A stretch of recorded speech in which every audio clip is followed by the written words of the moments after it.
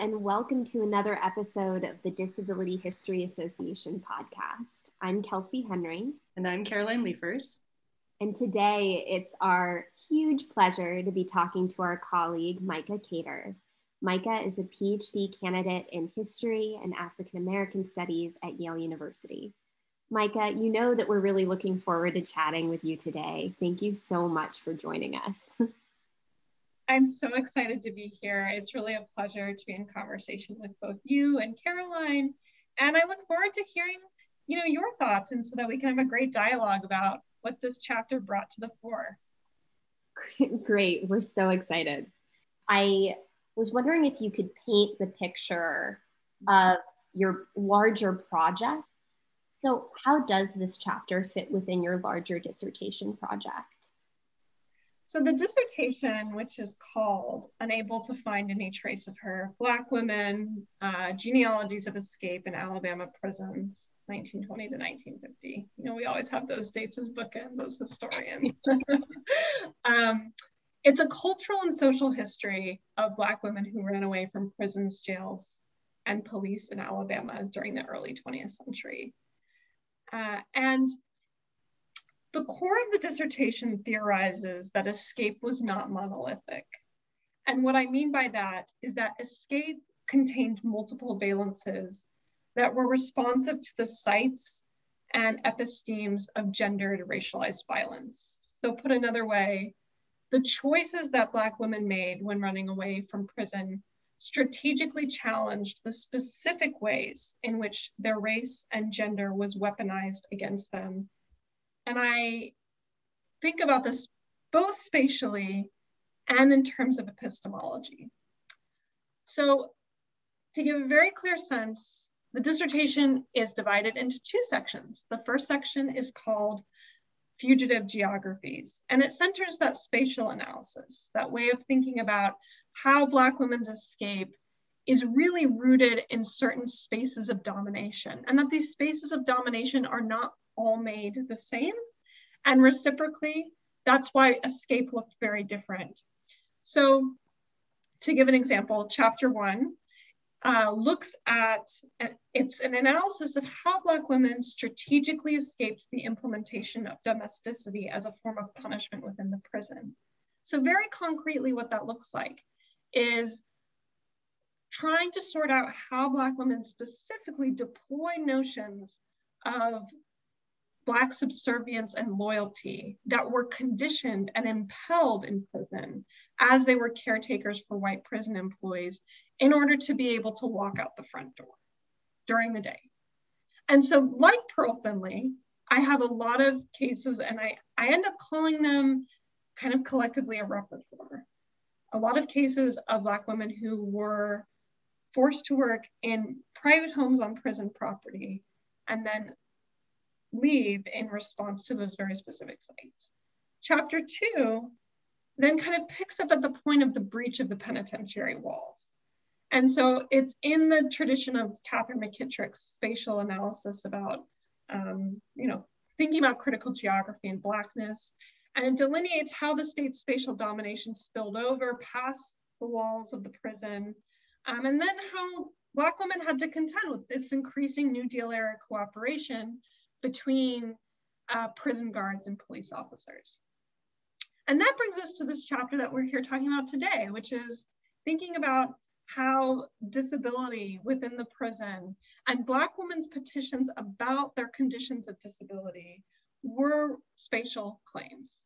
And the way that I do this and the way that I think about this in conjunction with the first two chapters is that a lot of these claims were being made in response to the very specific sites of labor, the factory labor, the laundry work, and that claiming uselessness to the state was wrapped up in these terms of labor and was wrapped up in very specific types of labor that were being done. And as it might come up later in the podcast, for instance, there are Black women that I have sources of self-harming in ways that are meant to address and provide refuge from particular kinds of labor with the hands specifically. And just to I'll give a very brief overview of the second section, but I won't go into as much detail because this chapter is really situated in that first section. So the second section is called Genealogies of Escape, and it interrogates how Black women contended with prison administrators' mobilization of the antebellum past through technologies that survived the abolition of slavery. So for instance, I look at escape notices, I look at the use of hunting dogs, and then finally the last chapter in that section considers the genealogical and twinned imperatives of running away and finding kin. And so that is it. That is the dissertation. Thank you so much for that really helpful contextualization. So Micah, I already know a little bit about the pathways that led you into disability history and disability studies, but we would love to hear more about what this journey looked like for you. I know that your larger project has its foundational roots in carceral studies, Black feminist theory, and African American history. So maybe these aspects of your project and your engagement with those fields felt more immediately apparent to you. When did you realize you were also doing disability history and that disability theory was a necessary part of the story that you were trying to tell? And how did your sources lead you in this direction? That's a great question, and one that I have since thought about a lot, because really it was my sources. I did not envision that I was embarking on a project that demanded disability studies as a lens, not necessarily because I didn't think it was important or a really central analytic to a lot of work happening in Black feminist theory, Black studies, African American history generally, but because the prison as a site was a really confounding and complicated space when we think about disability, for reasons that we can of course go into in more detail. But one of the most prominent examples that come to mind for me is dealing with violence in prisons and how that is working in tandem with disability in general in carceral sites. And so what I mean by that is that for me, when I was looking at my sources, which of course are generated by the state, and when I say by the state, I'll be a little bit more specific because that can be really nebulous and not really give folks a good sense of like who are the state actors who are generating these documents. So the main people who are writing documents for the state of Alabama prisons in the first half of the 20th century are what we call the warden, the state doctors, which are traveling from different prison camp to different prison camp, from penitentiary to chain gang. And we also have folks who are working at the top bureaucracy in the state, who are then kind of responsible for cohering policy and also administering dictums and dictates to individual prisons and wardens. So because a lot of these documents that are produced about prison are being produced in the logics of the state and its actors who are really in charge of discipline and punishment, that means that disability is both everywhere and nowhere. Because on the one hand, disability we can see through the violence enacted by the state. We see the disabling effects of that violence. While the doctors might talk about that violence in very nebulous, non-committal ways, because in part that was their job, to inure the state to any kind of criticism of cruelty, even as they themselves enacted brutality. There was also a sense that disability couldn't exist because Black women particularly who were incarcerated were already deviant in terms of their body and minds, and were also there to be worked. And disability could not really coexist with that. And if it did, it had to be in very certain temporal terms. And what I mean by that is it had to be temporary, because the state was also in a state of austerity. This is really common in a lot of Southern states in the, for a long time in the 20th century, but particularly in the first half of the 20th century, as we kind of leave the progressive era, even as the state is expanding certain services, they are also contracting and trying to think of themselves as a very slim facet of the political economy. But I didn't really think about all of that theoretical infrastructure until my sources led me there. And so there was one source in particular that I'd like to talk about just really briefly, and it does open up the chapter. So I came across a letter, and I was looking for notices of escape. And in the state archives in Alabama, these are organized in a multitude of ways. Some escape notices are in boxes that are literally runaway advertisements, somewhat a similitude of the genre of runaway advertisements from enslavement, and I talk about that later in the dissertation. But others are actually letters that were written every time someone tried to run away from prison. These were letters written by the warden up to the state bureaucracy so that they would catalog every single attempt to run away. And in one such letter, I found something really peculiar, which was very odd. And I'll just give a brief excerpt of the quotations. And when I do, I'll say that I'm quoting, but otherwise I'll just give a narrative overview. So we're in December of 1924. It's, it's Alabama, so it's not particularly cold. It's towards the end of the year. And a woman named Pearl Finley, who's been incarcerated for some time, it's in the middle of the day. She has been forced and coerced to work as a care laborer in one imprisoned employee's household. And during the day, she gets up and she walks out. And she makes it into a field near the prison. And of course, they immediately go looking for her. And as someone comes upon her, it's unclear what happens. But there's no discussion of any kind of a fight. There's no discussion of any kind of resistance. It's as if as easily as she walked out the door, she came back in. And so the letter that gets generated after her attempt to walk away in broad daylight is one that I had never seen before, because rather than discussing what was the appropriate punishment to be meted out, which were very carefully calculated and brutal ideas of how much the body, and this is of course in the context of the racialized and gendered logics of the carceral state of Black women's bodies, how much punishment could be taken. Instead, what was written was that Finley was, quote, very weak-minded, and when they got her back to the walls, she did not seem to have any mind at all, end quote. And so instead, the warden suggests that rather than punish her, she had no willfulness to even walk away. The act of walking away from cooking was emptied of any kind of a gentle choice because of this state of her mind. But of course, that wasn't uncontested because carceral logics were very confused and confounded within the broader discourse of ability and disability. And so even as the warden makes that note, the physician wrote a note at the bottom of the letter in his own handwriting because these letters were typed. And it said, quote, "I will have to see this woman before I can pass my opinion," end quote.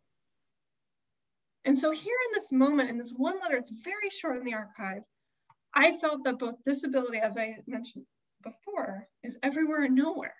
We know nothing really about Pearl Finley's state of being in terms of her embodied experience. We only know that disability is at the core of the question of whether she willfully walked away and thus whether she would be exposed to further disabling violence.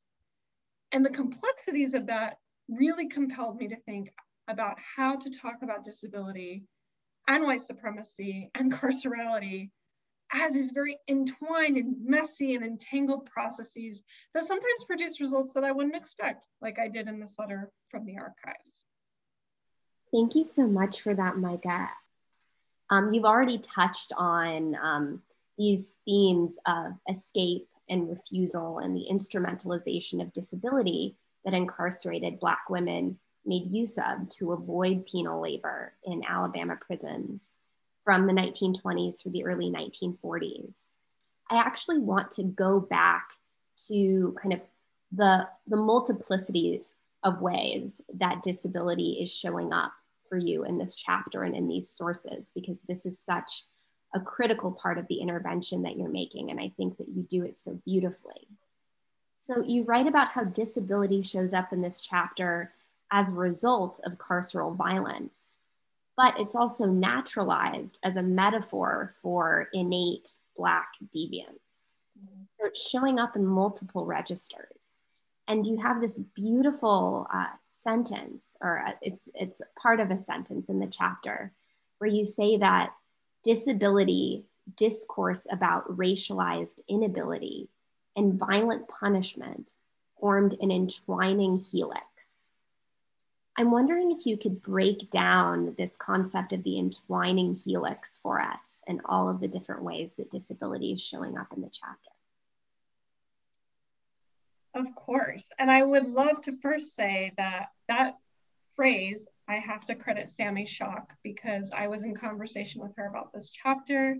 And at first I had a different phrase in there. I can't quite remember it at this moment, but she very poignantly, offered this entwining, this helix shape as a better way to think about the continuities that exist, because essentially that was both the possibilities in this archive and their limitations were the ways in which these categories run together. So if you think about an entwining helix, you think about the ways that all the sides are visible at certain moments, but as you turn the helix shape, you see that the sides are also running together. So since this is quite complicated, obviously I have space in the chapter to really write in quite detail about the theory behind this. I thought I would hone in on a few points that really informed how I came to this theoretical framework. And in so doing, I'll bring up a few anecdotes along the way to kind of help listeners get a sense of why I felt like all these categories needed to be discussed in tandem with each other. Because much like Pearl Finley's case in 1924, when she walks away, there is so much going on, both in terms of what the state is producing about that moment, the knowledge they're producing about it, but also about what we can see within the source, if we read against the grain. So the first thing that I will bring up is I have a concept in the chapter called medicalized non-compliance. And I think this is a really powerful way to enter into this conversation about how disability, discourse about racialized inability, and violent punishment were forming this helix. So medicalized non-compliance came about for me because I was seeing in a lot of the archives, and this is, for listeners, this is like punishment records, which are annals of punishment. They're very violent, but also very dispassionate sources, to use Vincent Brown's language. This is also coming out of correspondence written between state physicians, wardens, and bureaucrats. So those three state actors I talked about earlier. And I noticed that in regards to a lot of the punishment being meted out to Black women in particular, there were these recurring words. And what we get with those words are stubborn, deviance. I won't name all of them because I think that a lot of them are quite violent, but it might even be something that sounds like a pseudo-medical term like dementia simplex, or that might have been a contemporaneous medical term that was then reapplied and repurposed to describe someone who was being willfully dissident. And this is where the complexity lies. And I really appreciate this question, Caroline and Kelsey, because at once the state did their best to completely erase any traces of dissidence and resistance. And yet, in every instance in which there was kind of a willful move against the conditions of being incarcerated, or even sometimes not, it was met with violent punishment. So when I use the term medicalized non-compliance, I'm saying specifically that state physicians and wardens worked together to create certain definitions and names, a lexicon, if you will, of Black women who were resistive, who had desire, who had the audacity to have willfulness in the face of punishment and discipline. And in using those names is suborned violence. It's not that the names, and my argument is not that the names necessitated or were necessitated by the situation, but that the names themselves and the kind of diagnoses of medicalized noncompliance legitimated and justified and made it almost necessary in the carceral system for Black women to be subjected to torture. So I'll give an example of one person in particular where the records, they oscillate and they're all over the place, because at first there was a real attempt to discipline this woman into working. And when they couldn't get her to do that, they used these terms of medicalized noncompliance to suborn punishment. But when that didn't work, disability comes into play in a really particular way. So in 1927, a 35-year-old woman named Mary Thomas begins her incarceration at Wetumpka State Penitentiary. And at the prison, there was an internal factory that the state had contracted in order to make money to make both clothes for the state. These women generated clothing for all people incarcerated in Alabama, but also it was an underwear factory that was being contracted by a private company. And the warden, the acting warden at the time, as for every Black woman who wasn't assigned to the kitchens or to other kind of isolated labor tasks, would be assigned to the factory. And they tried to get her to sew. And they had a lot of difficulty. She just, for some reason, as Carlton, the warden, reports, she, quote, did not want to do anything. Now, we don't really know what those instances are like. We don't really know how much she resisted or whether this was just kind of a way to encapsulate his racialized, gendered understandings of Black women's relationship to work. But they had the doctor examine her, because I thought the only reason that she's not working is that there's something wrong with her, that there's something that is incapacitating her. And they said and the warden was concerned specifically that she was, quote, playing crazy. And this is the phrase that was specifically difficult to work through, because at once there's kind of embedded in it a sense of mental disability.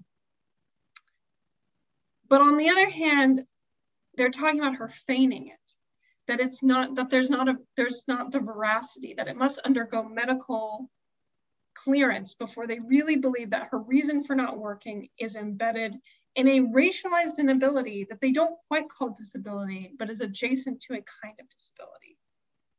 So the doctor examines her and basically says, there is nothing, they say, I cannot find, quote, anything wrong with her mentally, end quote. And so diagnosing Thomas as playing crazy with suborned violence. And this is the kind of language I'm talking about with medicalized noncompliance. And I made a certain decision when I decided to come on the podcast that I'm not going to go into details of how torture was acted out, specifically for listeners who don't have the choice of whether to pause. And I just want to make sure that everyone can fully listen. But I will say that there was violent punishment that came after this. But then after a while, it flipped. It was no longer playing crazy. They then decided that in 1932, that Mary Thomas was in fact mentally disabled in a way that would allow them to send her to Mount Vernon Searcy Hospital, which was an institution. And she never returned home. She died in that psychiatric institution. But this story really stuck with me because she was implicated from the beginning in these discourses about racialized inability, and that racialized inability is sutured to the notion of a compulsion and a kind of innate nature of workability. So this is the complication here, is that Mary Thomas was at once seen as someone, as all Black women who entered Alabama's prisons, that was very workable, could be worked without regard for her body and mind. But at the same time, when she refused to work, it was seen as a racialized inability. These were kind of competing claims being made about Black womanhood. And it was never going to be identified as a disability in the sense of what her embodied experience of ability or disability was. Instead, when she could no longer be controlled by violent punishment, when they determined that no matter what they did, she was resistive, no matter what they did to her, she would not comply. They then instead went to a psychiatric institution, which was, and Sammy Schock has a great summation of this in her work, which is that the process of being institutionalized, as we know, was, quote, was to be read and labeled as disabled in a different way than one is actually disabled, end quote. And so that kind of source material is what I am trying to work through when I talk about the entwining helix of disability, the discourse about racialized violence, racialized inability, excuse me, and then the violent punishment that is meted out in response to those things. Thank you so much for that, Micah. And I think following up in many ways on what you've already said, I think, Kelsey, and I would like to ask a little bit more about some of these criteria around disability. So you write in your chapter that state physicians and prison officials were often dismissive of Black women's reports of disabling violence that happened while they were incarcerated, and denied their appeals for early release due to disability. And so we're wondering if you could say a little bit more about this business of authority and who got to define disability. What was their burden of proof, right? When was it believed and under what conditions?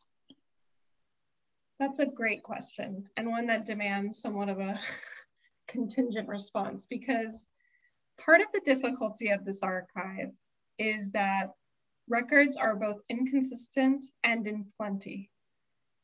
So there's an overwhelming amount of material, but some of the underlying logics, the very minutia of policy decisions are subsumed under the quantity of paperwork that was produced. So why I start there is because it's not a straightforward answer, and it certainly isn't a straightforward answer between, let's say, 1920 and 1945, because administrations are changing, policies are changing. But I will say, broadly speaking, the burden of proof was really, it was the doctor's responsibility from start to finish. So I'll give listeners a little bit of a better sense of what I mean by that, because folks might not be sure, how are doctors involved from start to finish? So when someone was to be punished in prison, they would call the doctor in. And the doctor was responsible for interviewing and for performing a physical exam to see whether the person was physically fit and able to undergo punishment. But of course, this, like a lot of reforms, was really less about producing any spaces of refuge and safety, and more about creating it was really about indemnifying the system of punishment by using the guise of care as an alibi for the state. And the doctor, and most of the records that I found from doctors, no one is really getting excused or released from punishment, no matter their physical condition. And these ranged widely, but doctors found pretty much everyone capable of undergoing brutal punishment. And to give you an example, and this is one of the examples that starts in the chapter, the section in which I talk about medicalized noncompliance. In the 1920s, there's a young woman named Willie Young, who is at Spener State Prison, which was where a lot of Black women were incarcerated before the reopening of Wetumpka State Penitentiary just a few years later. And Spener had a massive cotton mill, and it was very violent. And this is something that comes up a lot in Black women's petitions later at Wetumpka when they're worried about getting sent back to Spener. And Willie Young is in some sort of a romantic, it's not clear whether it is coercive or not, so I won't speculate because I don't have the information, but she's in some sort of, I shouldn't have said romantic, I should have said sexual encounter with a Black man. And the guards come upon this. And she is tortured by several of the guards. But in response, what happens when she writes her letter to the state warden general about this, she's basically saying, you have to come here, you have to see the evidence of what they've done to me. Really what the state does in response is two things. One, they send a physician inspector to go investigate the claims. And two, they take the word of a prison employee who wasn't even present at the time, and we know this from her letter, as the kind of final word on whether any of the things that she names very specifically happened to her. And most importantly, a doctor was present at the whipping. And this was very common because, again, like the initial evaluations, the presence of the doctor was meant to create a sense of order. And as we know from scholars who work on modernity and slavery and racial capitalism, order is essential. Modernity is essential. The kind of bureaucratic management of people and violence is how the system is reproduced. But to answer the second question, when was disability believed and under what conditions? It was believed somewhat, it was in racialized and gendered terms. I mean, and if it was believed, it was not believed in the sense of, oh, this person has an embodied experience of being disabled. What kind of care and healing, or not healing, excuse me, what kind of care and do they need? What kind of resources can be of use? Disability was believed in terms of surveillance. And what I mean by that is two things. One, in the 1940s in particular, when we're moving toward a kind of more expansive carceral state, in which there is now a lot of county sites for incarcerated people in addition to the state sites. Venereal disease is kind of this penultimate manifestation of racialized gendered ideas about sexual behavior, ability, incapacity.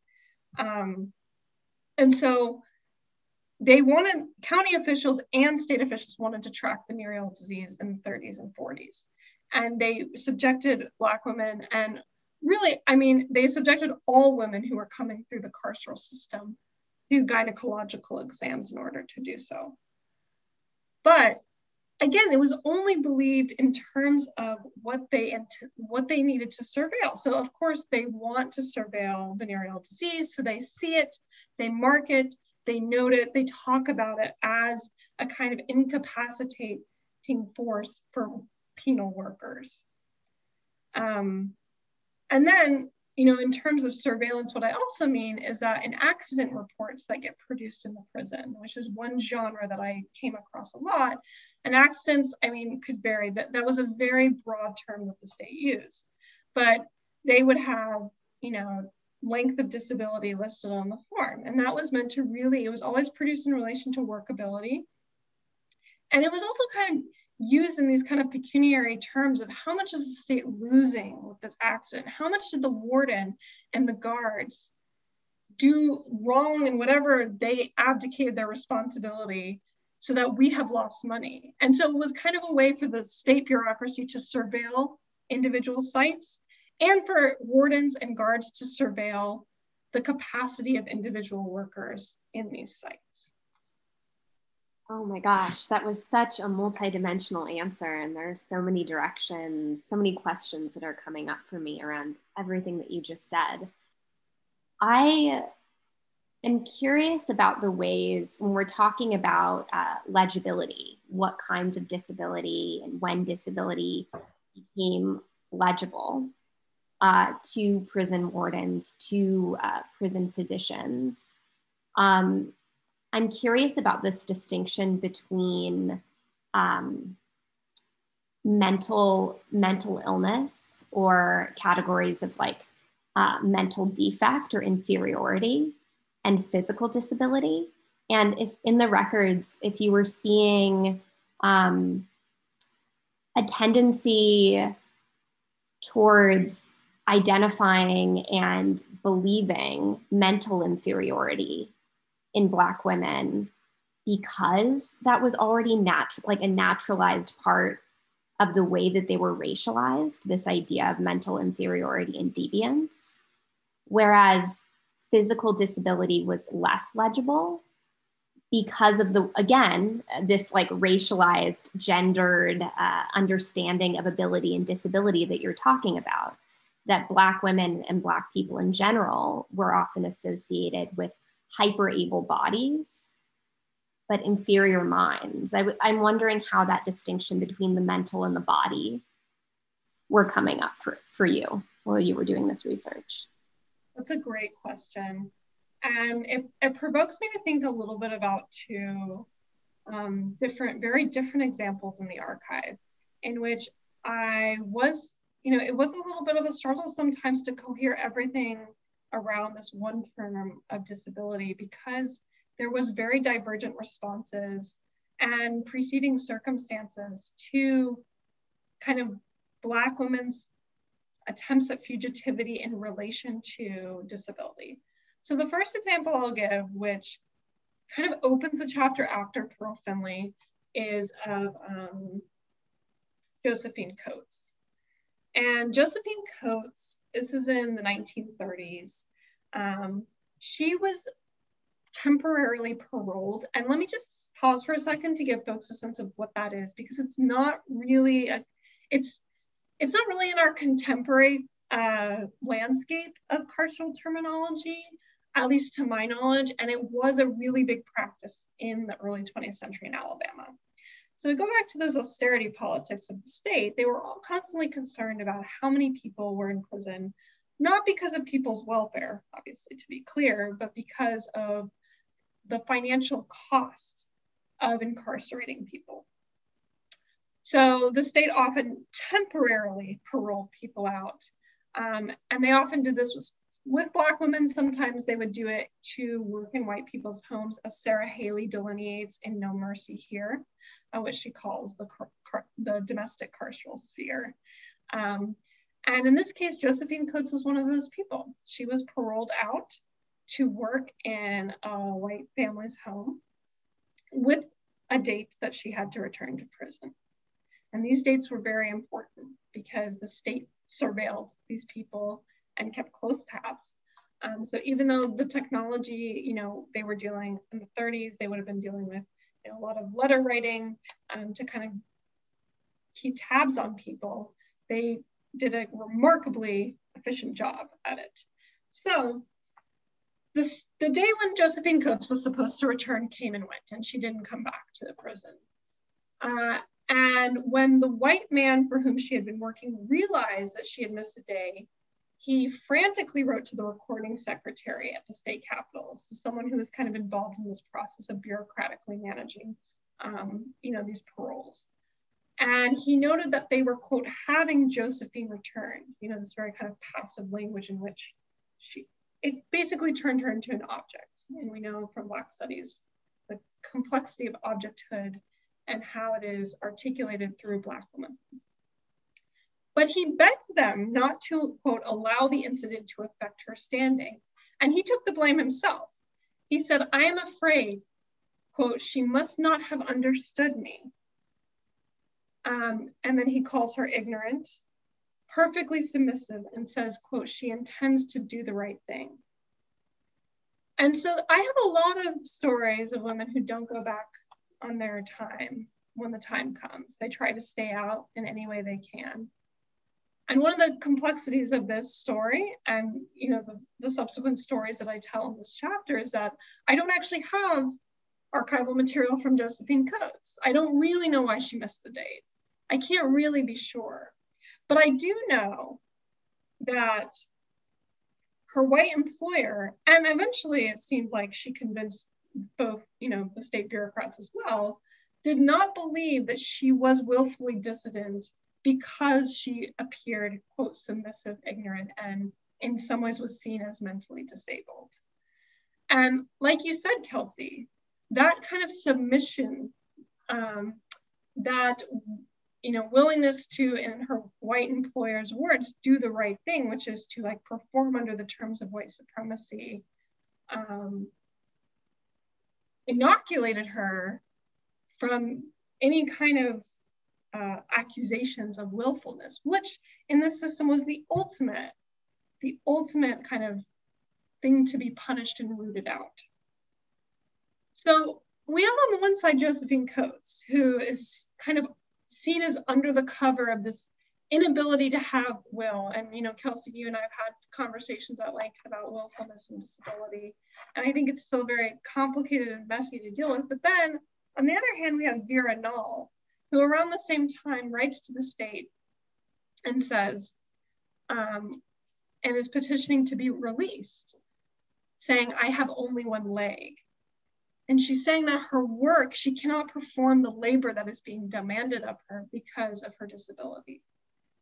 And the state does not respond to this in the same way, because it is seen, and in my opinion, and in my analysis, the issue here is this bifurcation of capacity and ability.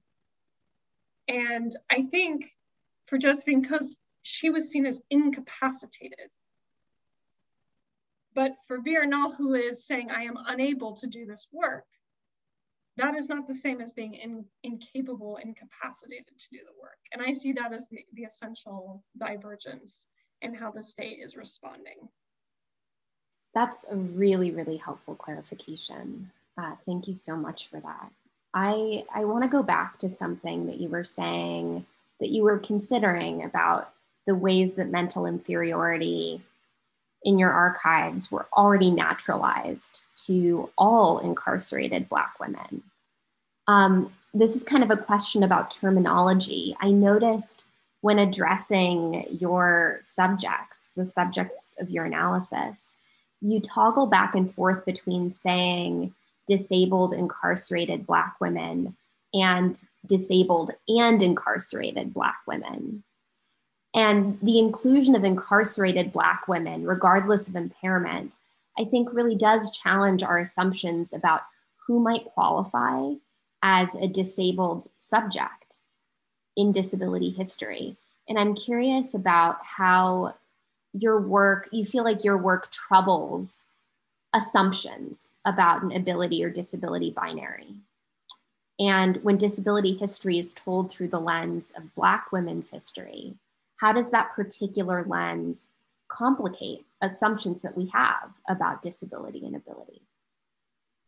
What a great question. And it makes me think specifically of Alison Kafer's work, in which she talks about how able-bodiedness is relational even as it is corporeal, and reciprocally how disability is relational even as it is corporeal.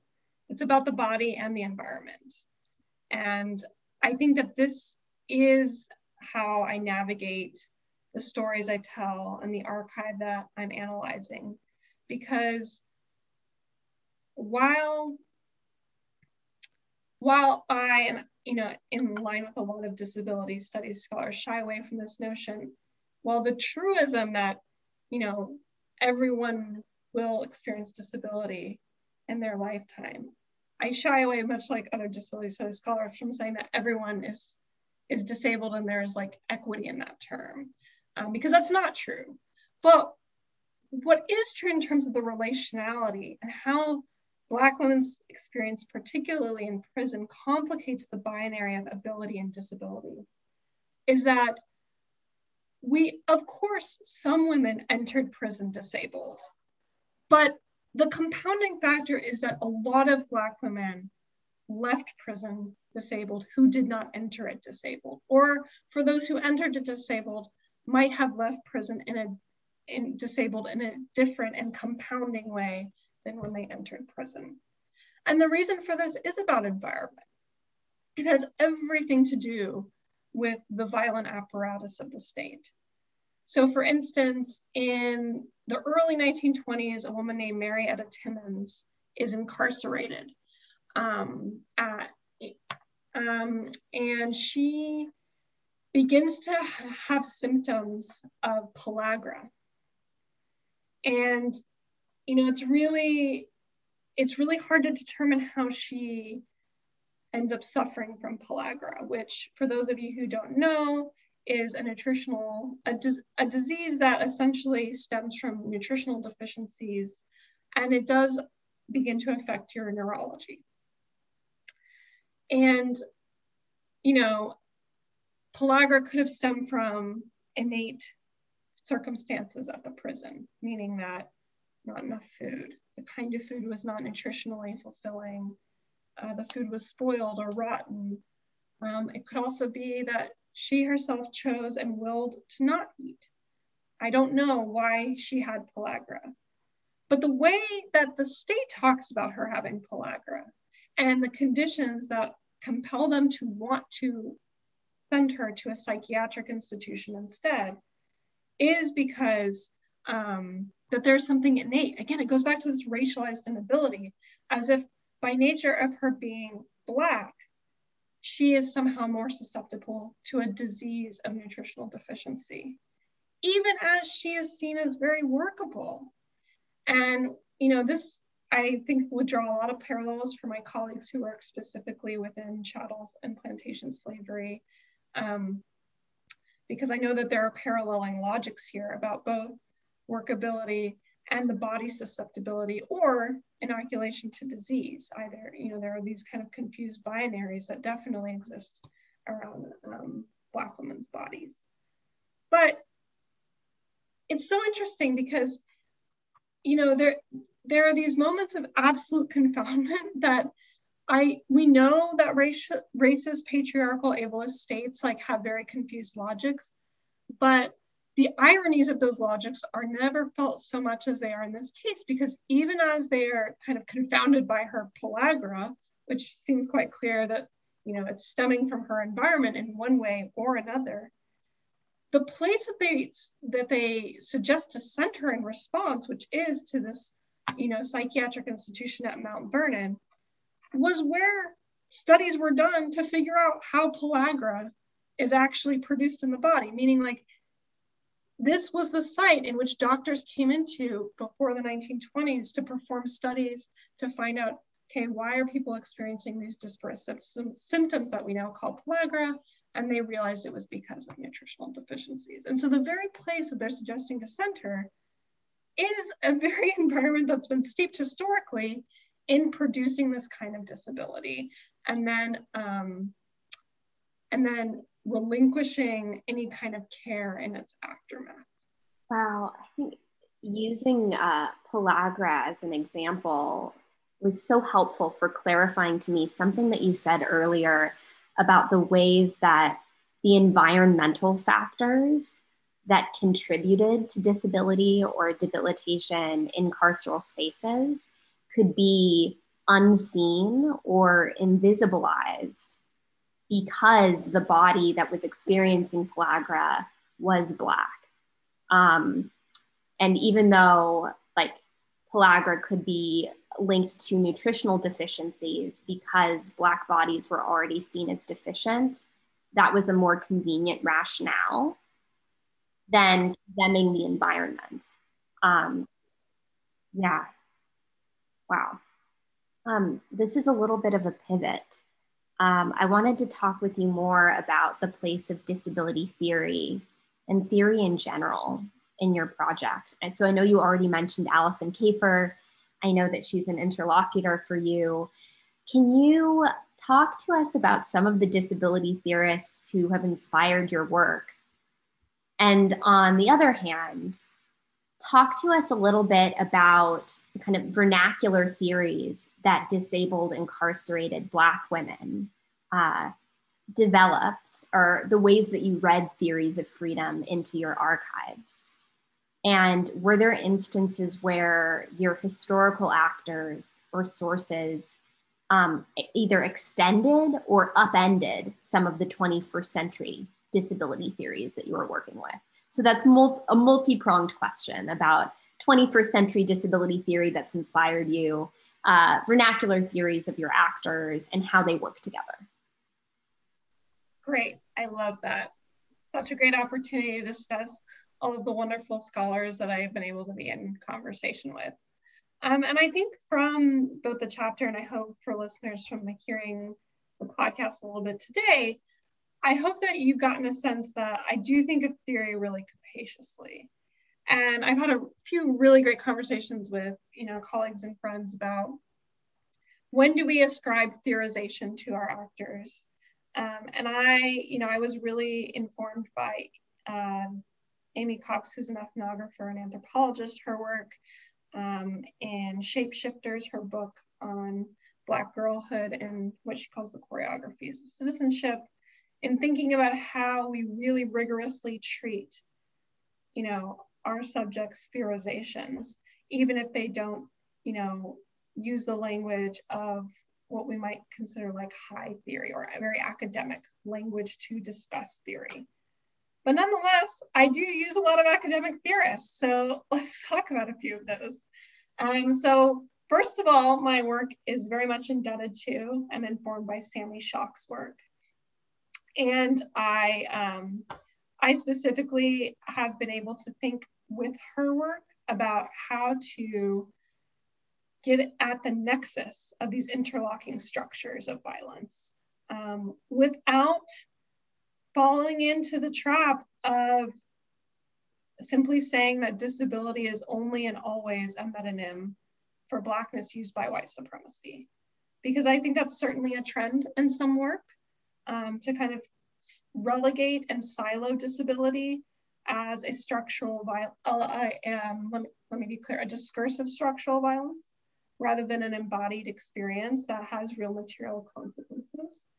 But reciprocally, I really benefited immensely from the discourse that has kind of emerged between Jasbir Pour's work, The Right to Maim, and Liapen Moshi's Decarcerating Disability. And thinking about, with both of those works, I think what the real richness there is certainly how do we attend to what the possibilities, the futures, the kind of beautiful aspects of the embodied experience of people's disabled lives without neglecting how Black women in particular often become disabled. And that's not to say, of course, that violence precedes every Black woman's disability. That's absolutely not true.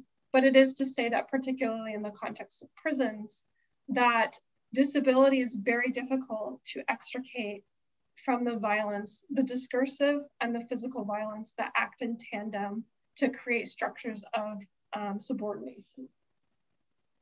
But really, I have to say, one of the first pieces of theory that compelled me to take my time with this material, to really get into the meat of it, was the pamphlet from Sin's Invalid, which is a disability justice collective.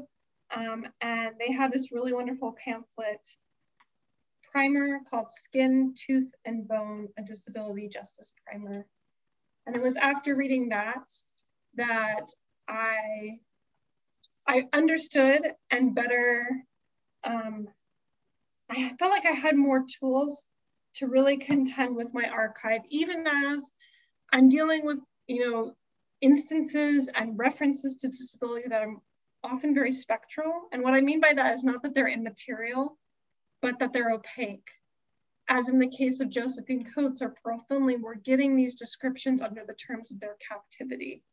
And that complicates it, but I felt like I had the tools with these theorists. I felt like I was empowered and emboldened to kind of think critically about how disability was the necessary analytic to look at these archives.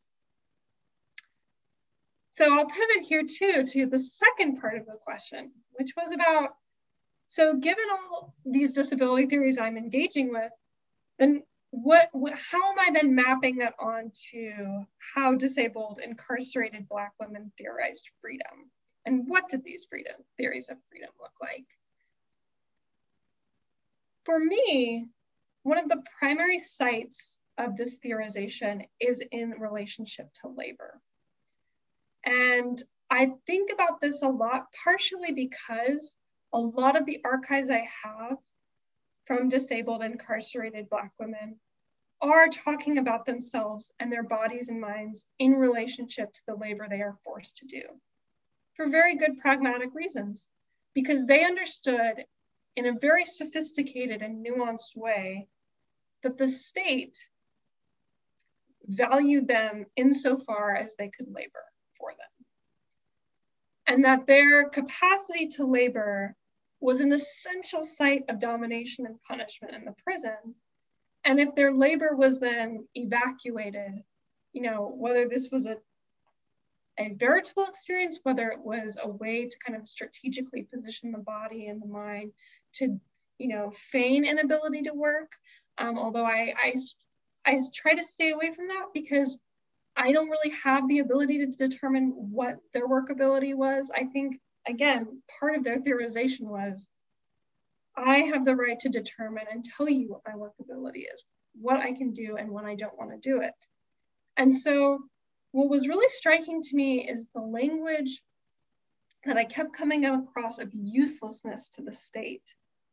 And this is really poignant. I mean, this is really powerful language to me because, again, it was very sophisticated and it was a very nuanced and demonstrative argument about the pecuniary relationship of the state's prisons to Black women who are forced to work in them. Because they're not arguing, I didn't do anything. That's not their argument. And it's not because they did or they did not. It's simply because that wouldn't have worked.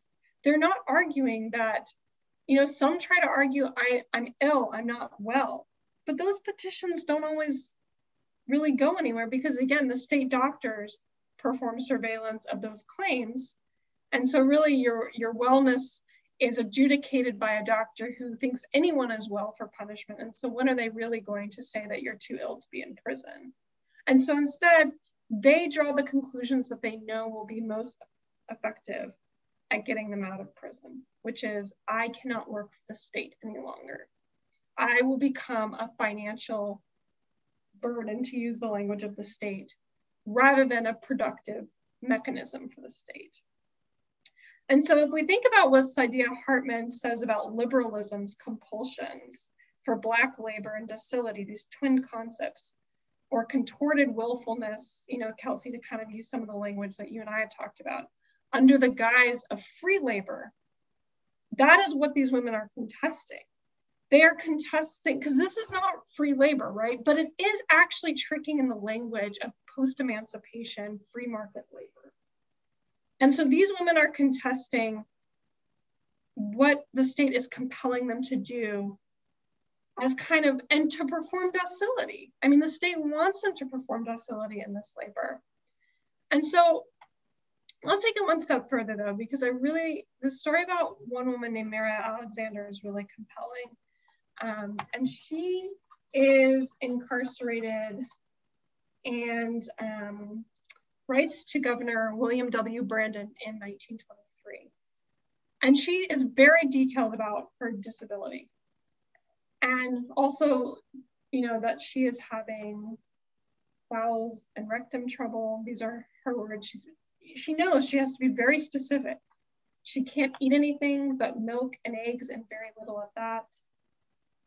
And that letter is not successful. So then she writes another letter and says, I can't do anything. I'm not able to work. And so here, Mary Alexander understands that not only in Sarah Haley's argument that Black women were only legible to white authorities as what she, quote, imbecilic, monstrous bodies, is what Sarah Haley's words are in her book. But I'm saying that Alexander and others had to pair the notion of the monstrous body, which is racialized and gendered, with the material consequences of disability, that she was not a productive worker to the state. But I bring her up not just to reiterate what I just said, because actually there's something else that happens with Mary Alexander. So a month later, after they do release her, because she can't work, the warden at one of the prison camps at a mine calls one of the bureaucrats in Montgomery and says he has information about Mary Alexander. So we see kind of how the surveillance continues after release. And there's basically an exchange of information in which someone tells the warden that Mary Alexander has been hanging out with people somewhere, it's unclear, and who run a, quote, blind tiger, which is an ableist nickname for illegal drinking salons during Prohibition. And this is the language that they're using, not my words. And that basically, because she is hanging out and having, like, partying and drinking, that this should cast doubt on her inability and illness that she used to say she couldn't work. And so what ends up happening is they revoke her parole and she has to come back.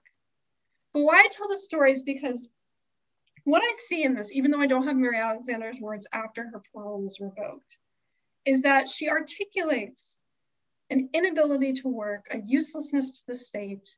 She gets out, and then she continues to theorize freedom in her actions. I don't know if she ever writes about them, but she's living a life that says, I do not need to work, but I can still have a full-fledged, fulfilling life. And so it's really challenging liberalism's compulsion to be like a good worker, right? That's your worth, that's your value in life, is to be a good worker, especially for Black women.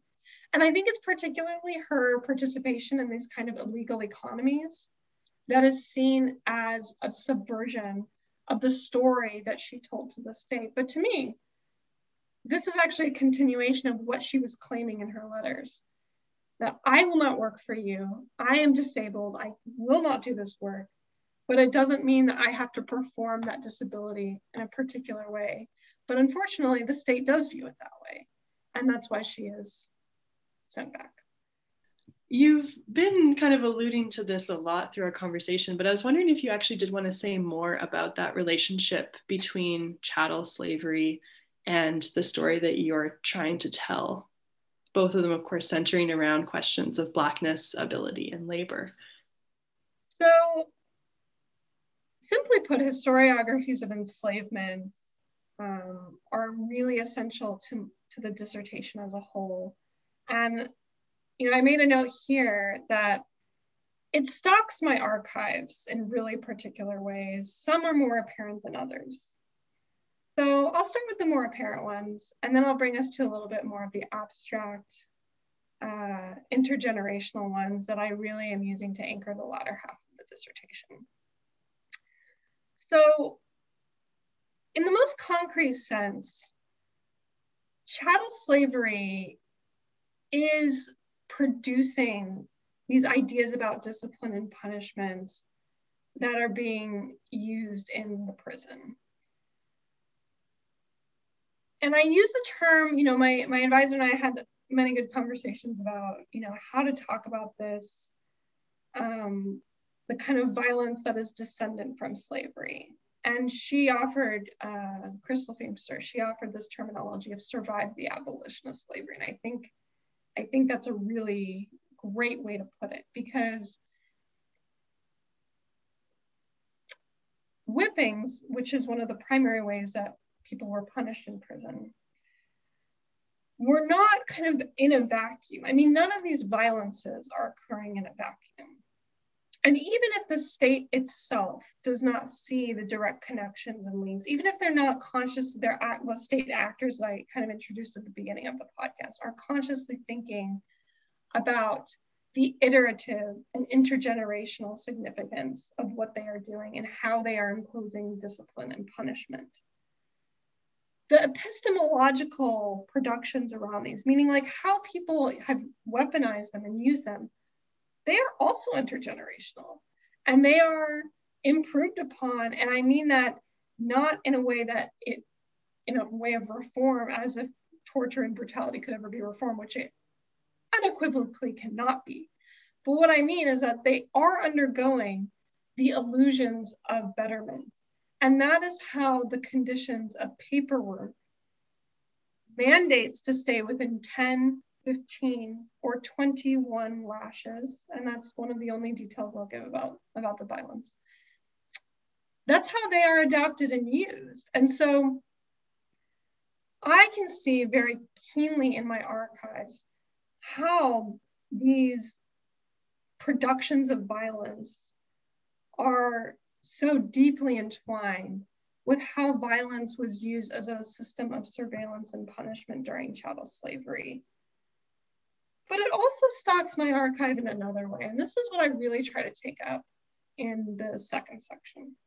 Because although I am telling a story in Kelsey's words, which I love this permutation and somewhat continuity, I'm also grappling with how Black women had to necessarily, or not had to, excuse me, how Black women significantly ruptured the continuity and descendancies of violence, of slavery.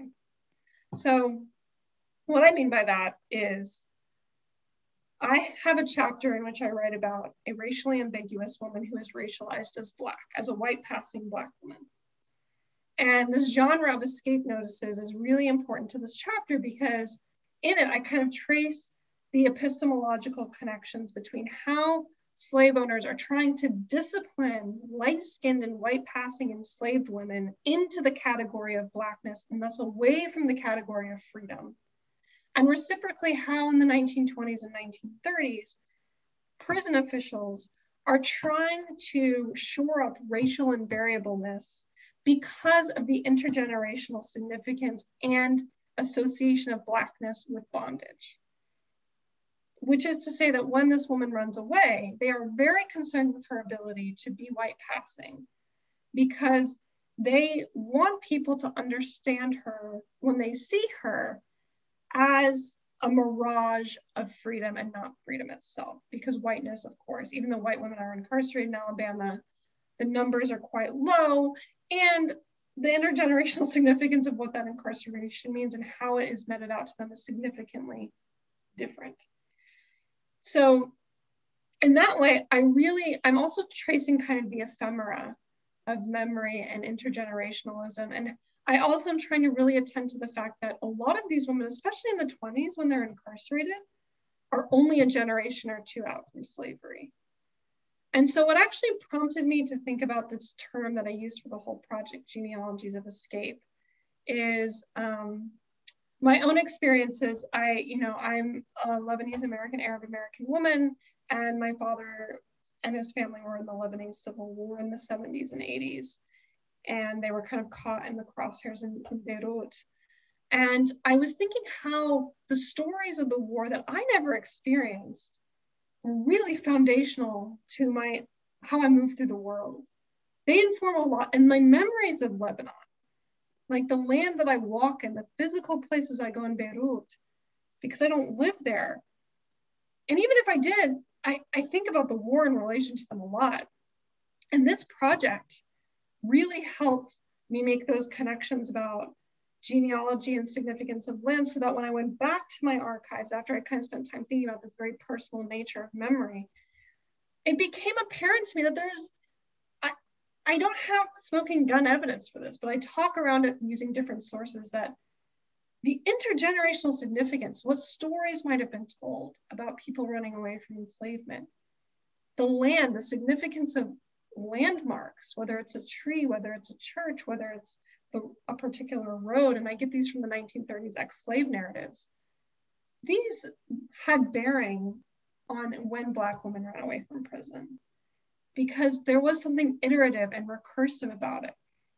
And it's not kind of an anachronistic collapsing of the two, of course not, but it's to say that how can slavery, which is only a generation or two apart, and for which stories kind of blossom both in, violent, but in very significant ways for people, how can this not be endemic to the very land that these women are traversing, both metaphorically and literally? And so that's kind of how that chattel slavery has factored into my work. Thank you so much for that answer. I also want to talk to you a little bit more about industrial capitalism and racial capitalism. So labor historians like Sarah Rose are, of course, writing a lot about how disability was kind of redefined under industrial capitalism. And how does that look when put in this context of racial capitalism that you're writing about? Well, to return to one of the earlier points that we've been discussing here, disability, or rather, how the state deployed it as a metonym for Blackness, was defined in austere terms because prisons were under the paternalistic guardianship of a state divested in social welfare. So what I mean by that is that disability was merely a way of accounting for fluctuating labor numbers. When we talked about kind of the very temporal nature of how they're thinking about disability, it's almost less of a kind of permanence of a corporeal, embodied experience, and more about time. How much time will we lose? How much time will we gain?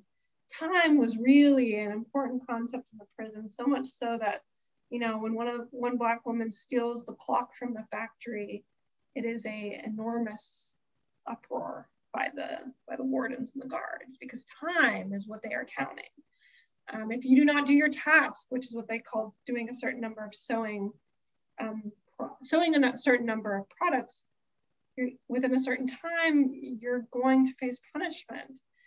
So when I think about Sarah Rose's work in particular, which I kind of see as a tracing of how disabled people are both maligned and haltingly included in the developments of industrial capitalism, I think about the way that workability is really kind of married to an able-bodiedness, but an able-bodiedness that can be an able-bodiedness that can be supplanted or mechanized. I'm thinking here specifically about Rose's argument about the Ford factories, and how disability can almost be bridged into able-bodiedness through these kind of inclusion in the terms of workability.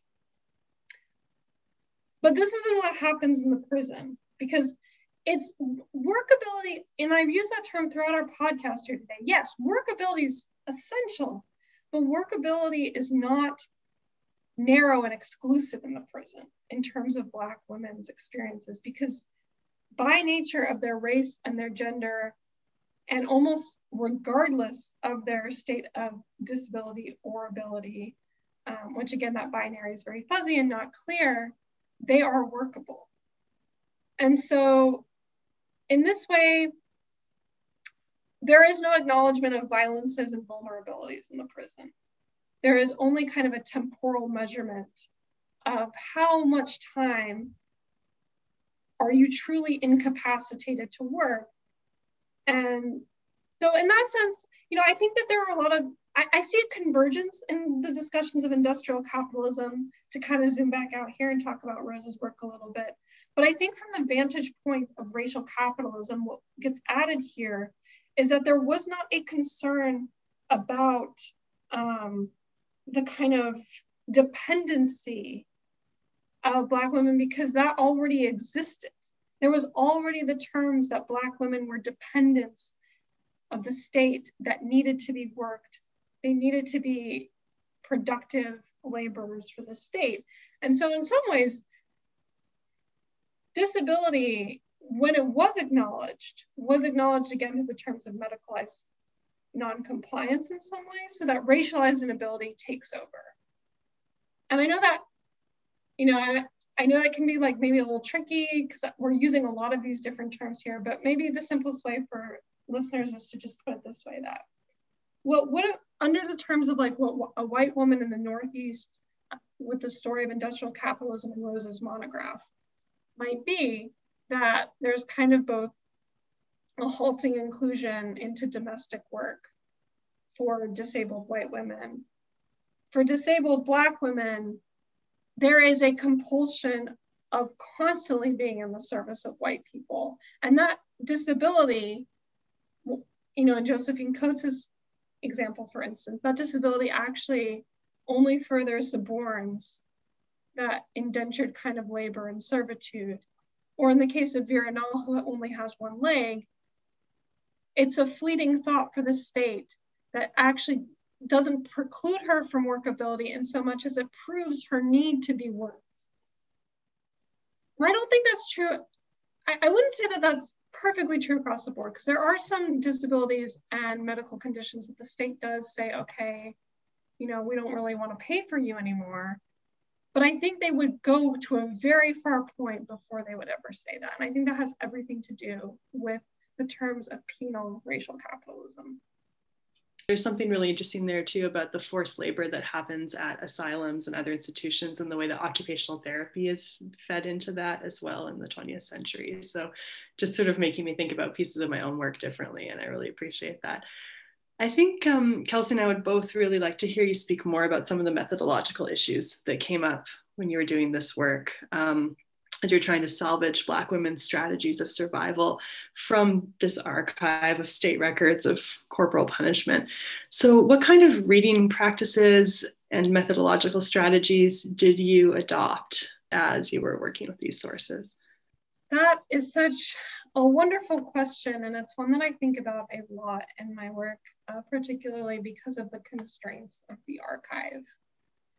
So I think to begin to answer this question, I would like to reference a section in the chapter which I call Exiting One Wound Through Another.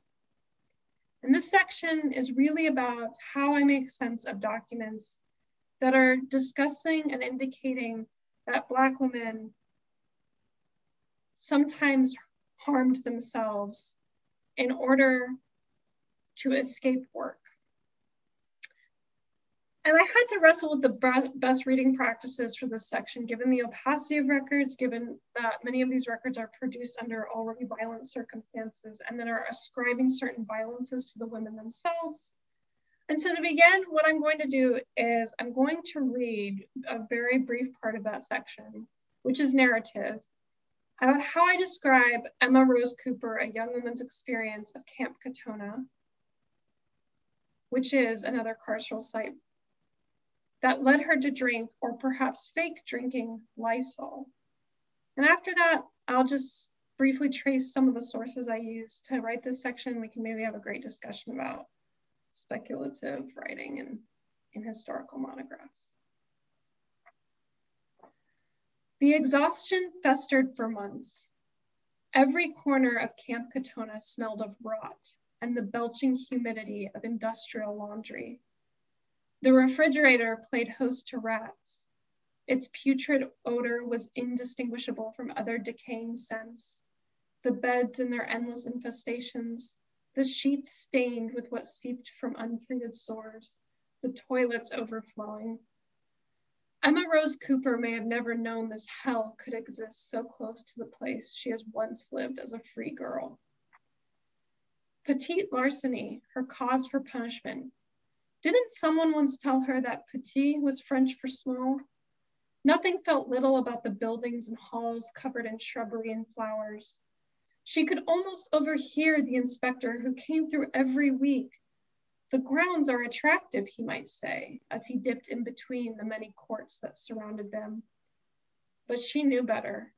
Her arms dipped into vats of water that at first scalded, but now cracked her skin open. There was nothing beautiful about the tired cloth they all wore, the kind they couldn't get clean even though they washed heaps of linen all day long. The sun might have been a welcome companion, even the rain, but the camp was covered. The smell of laundry burrowed in their noses. It was all they smelled. In the dining hall, they were all orderly and quiet. Isn't that what the jailman had said? Because there was nothing left to say, the taste of food long gone, swirling in the dirty water and soap.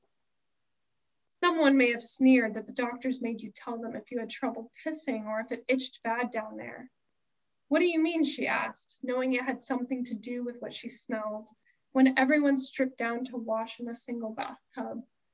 50 women swaying, 3 to the tub at a time. By the time Cooper got in, the water was cold.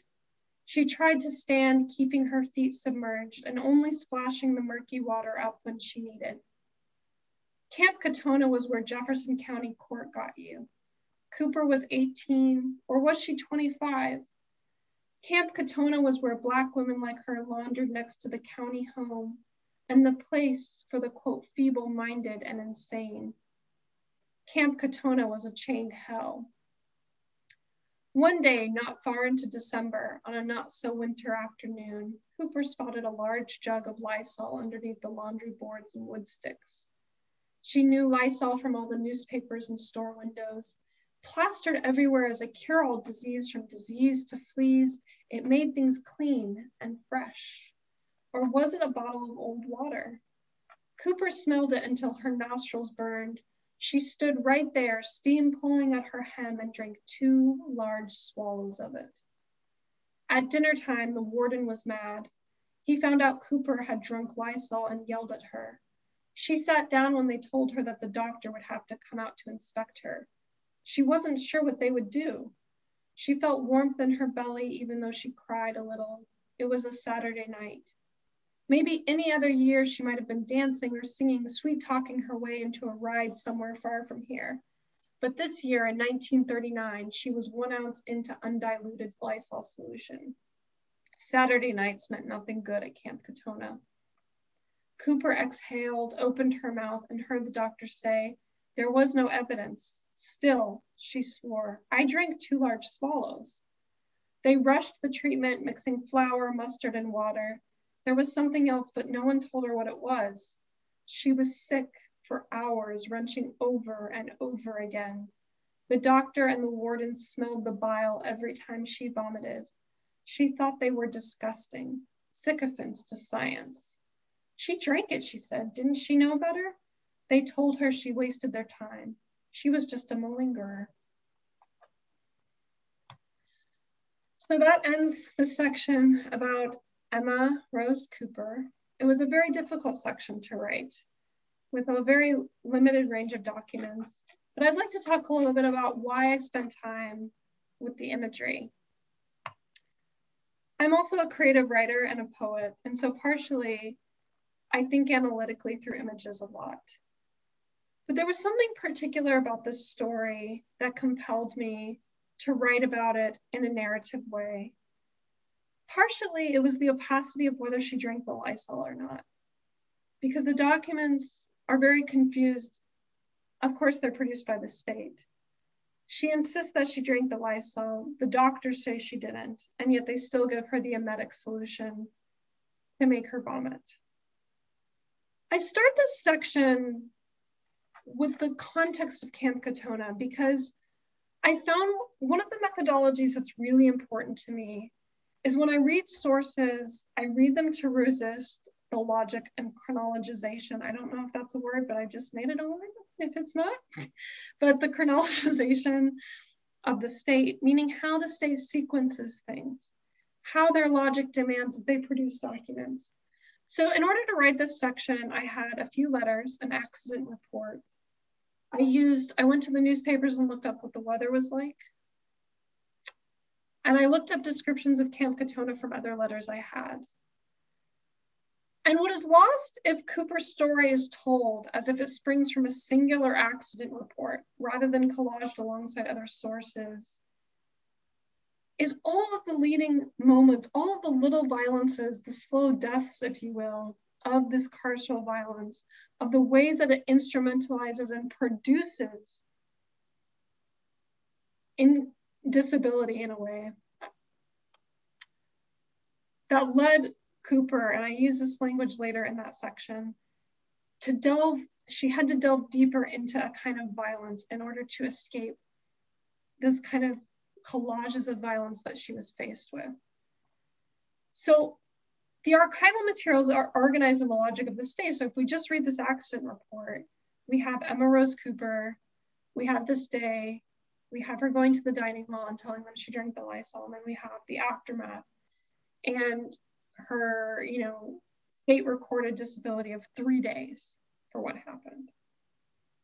But instead, I wanted to give a sense of all the environments. We're going back to that kind of notion of the corporeal as being spatial, all of the environments that contributed to this decision to either drink the Lysol or at least say that she drank the Lysol.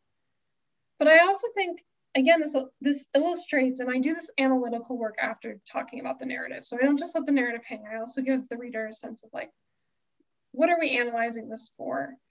And, you know, it's important that the story is told as a way to resist, and I think this is a methodology, the very specific causal chronologies that the state depends on, meaning that how the state saw Black women's actions as precedents for rather than responses to violence. Because if we stem just from the accident report, this is the precedence to the violent treatment she has given. It is her actions, right? But instead, if we look capaciously, and I found it most compelling to do this narratively, and I will say that although this section is speculative, pretty much every sentence is grounded in the source. There are things that I do, and the places that I bend a little bit beyond, I oftentimes put in question marks to make sure that my reader understands that I'm, you know, speculating here, that I'm not quite sure. But by doing this, by organizing it and really rooting it in what I imagine Cooper's daily experience of being incarcerated would have been, I am trying to upend this notion and show that even as Black women are kind of forced into these corners of further violence to themselves, it was a response to violence rather than a precedent for it. Micah, I'm wondering, you know, I have a question about Black willfulness. Put that in there. Yeah. I'm curious though, if you could say a little bit more about, like, your conversation about speculation and speculative methods made me think about the way that you're working with understandings of fugitivity and fugitive movement. So I'm wondering if you could say a little bit more about the ways that you understood incarcerated, disabled Black women's escape strategies and theorizations of freedom as being demonstrations of fugitivity, like what that means for you in your work. And to what extent do you understand speculative methods as a kind of fugitive methodology? And really where I'm going with that does have something to do with salvaging an account of Black willfulness in an environment where there were so many attempts by wardens, by physicians, to strip Black women of will. Like, how does speculation potentially lend itself to a salvage project that is thinking about reading Black willfulness back into an archive that is like constantly disavowing it? That's a really beautiful question. Thank you for asking that. I feel honored that this is even coming up because it is so central to my work. And I have made it such a point, or I've tried at least in my work, to really center desire and willfulness. So I'll start with I'll zoom out a little bit and just say something about willfulness first. And then I'll make my way back towards speculation as a fugitive methodology, which I really like, and we should discuss more in the future.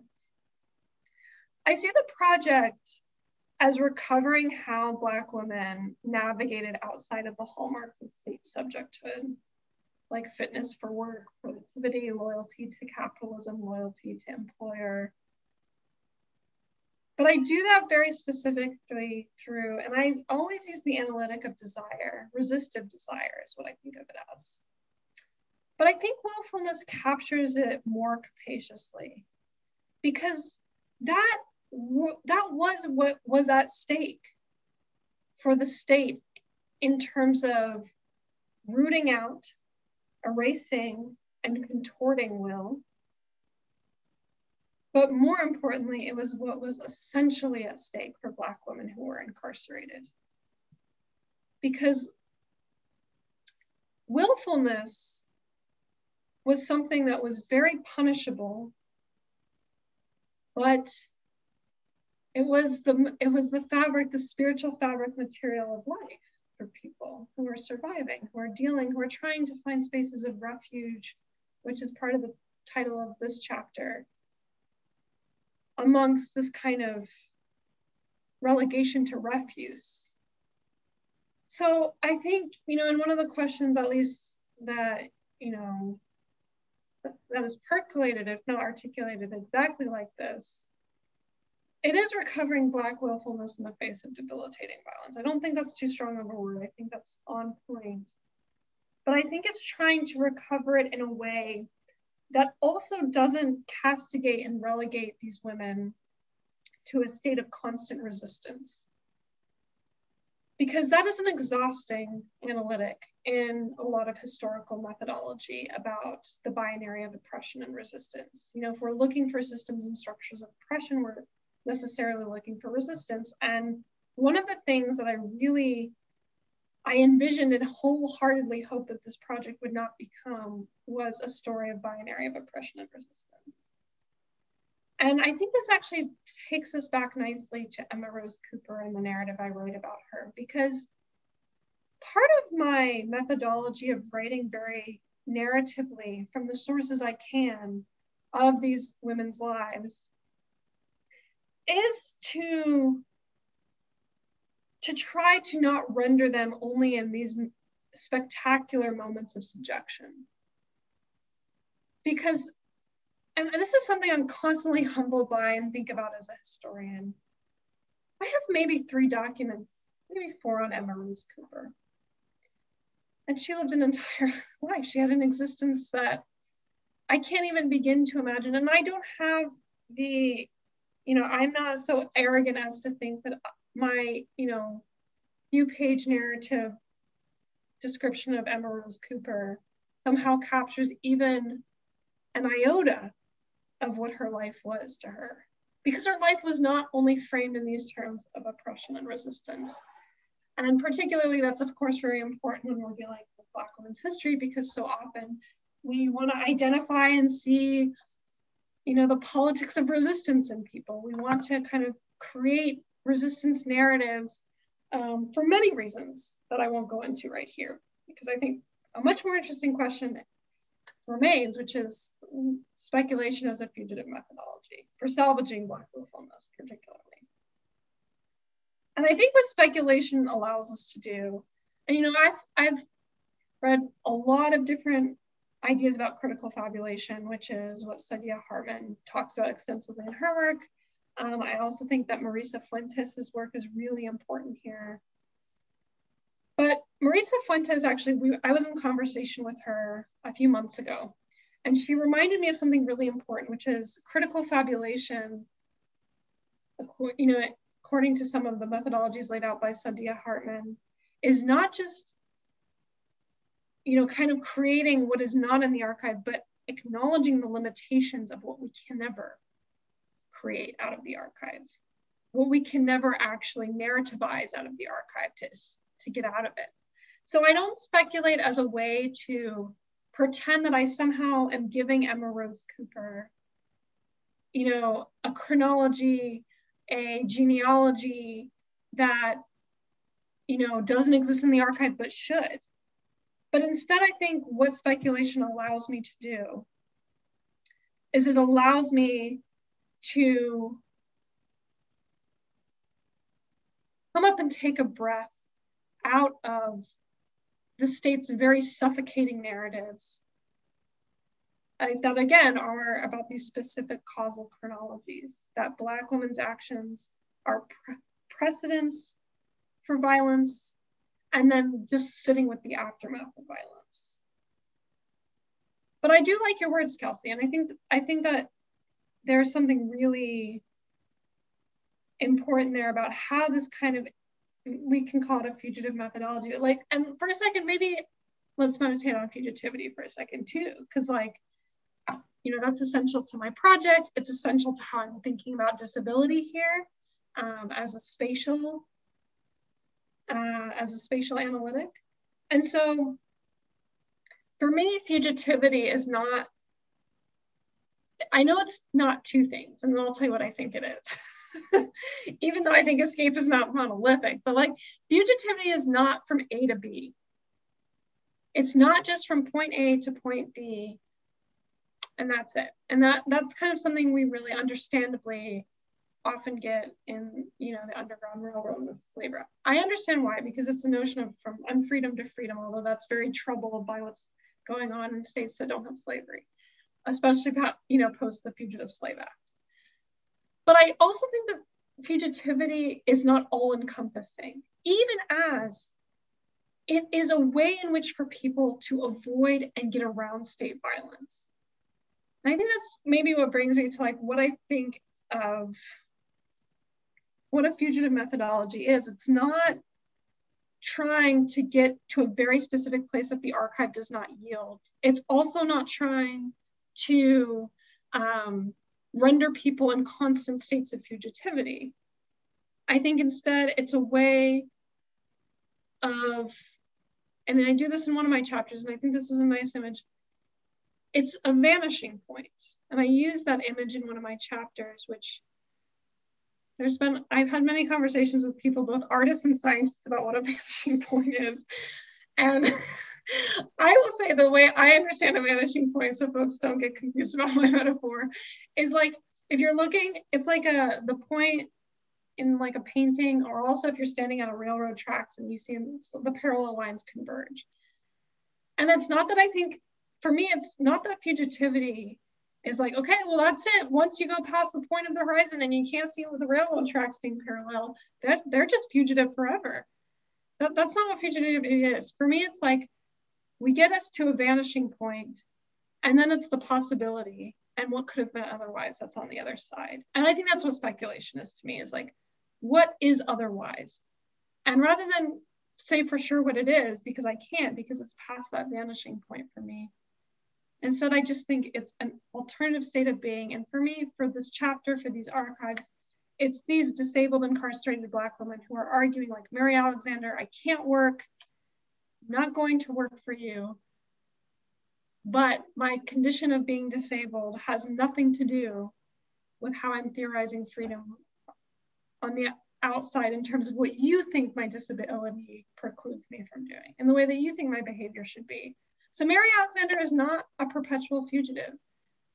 You know, Pearl Finley is not a perpetual fugitive. Fugitivity is a conditional state of being that was responsive to the labor they were forced to do, the violence that they were encountering. And their fugitivity, likewise, in my opinion, was so rooted in, you know, what we're calling salvaging this Black willfulness. It was rooted in willfulness, because everything about running away from prison was about taking the will of the state, the compulsion to be a docile laborer under the terms of liberalism, and refusing it.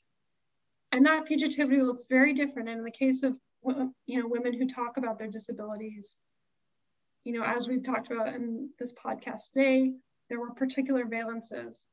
But for other women, there were different valences. And so that's kind of where my project is intervening and trying to investigate.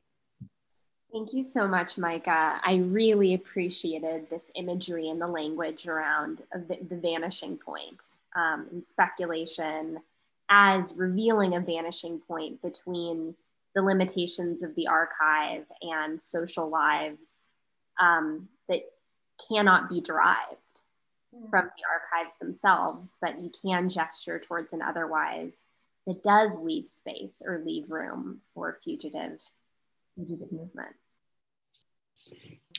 Thank you so much, Micah, for your time, for sharing your work with us. It's just been an absolute privilege, and we're really, really grateful.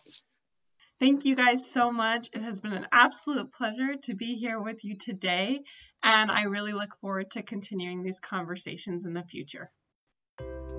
Thanks to everyone out there for listening or reading the transcript. Please join us again next time. Bye-bye.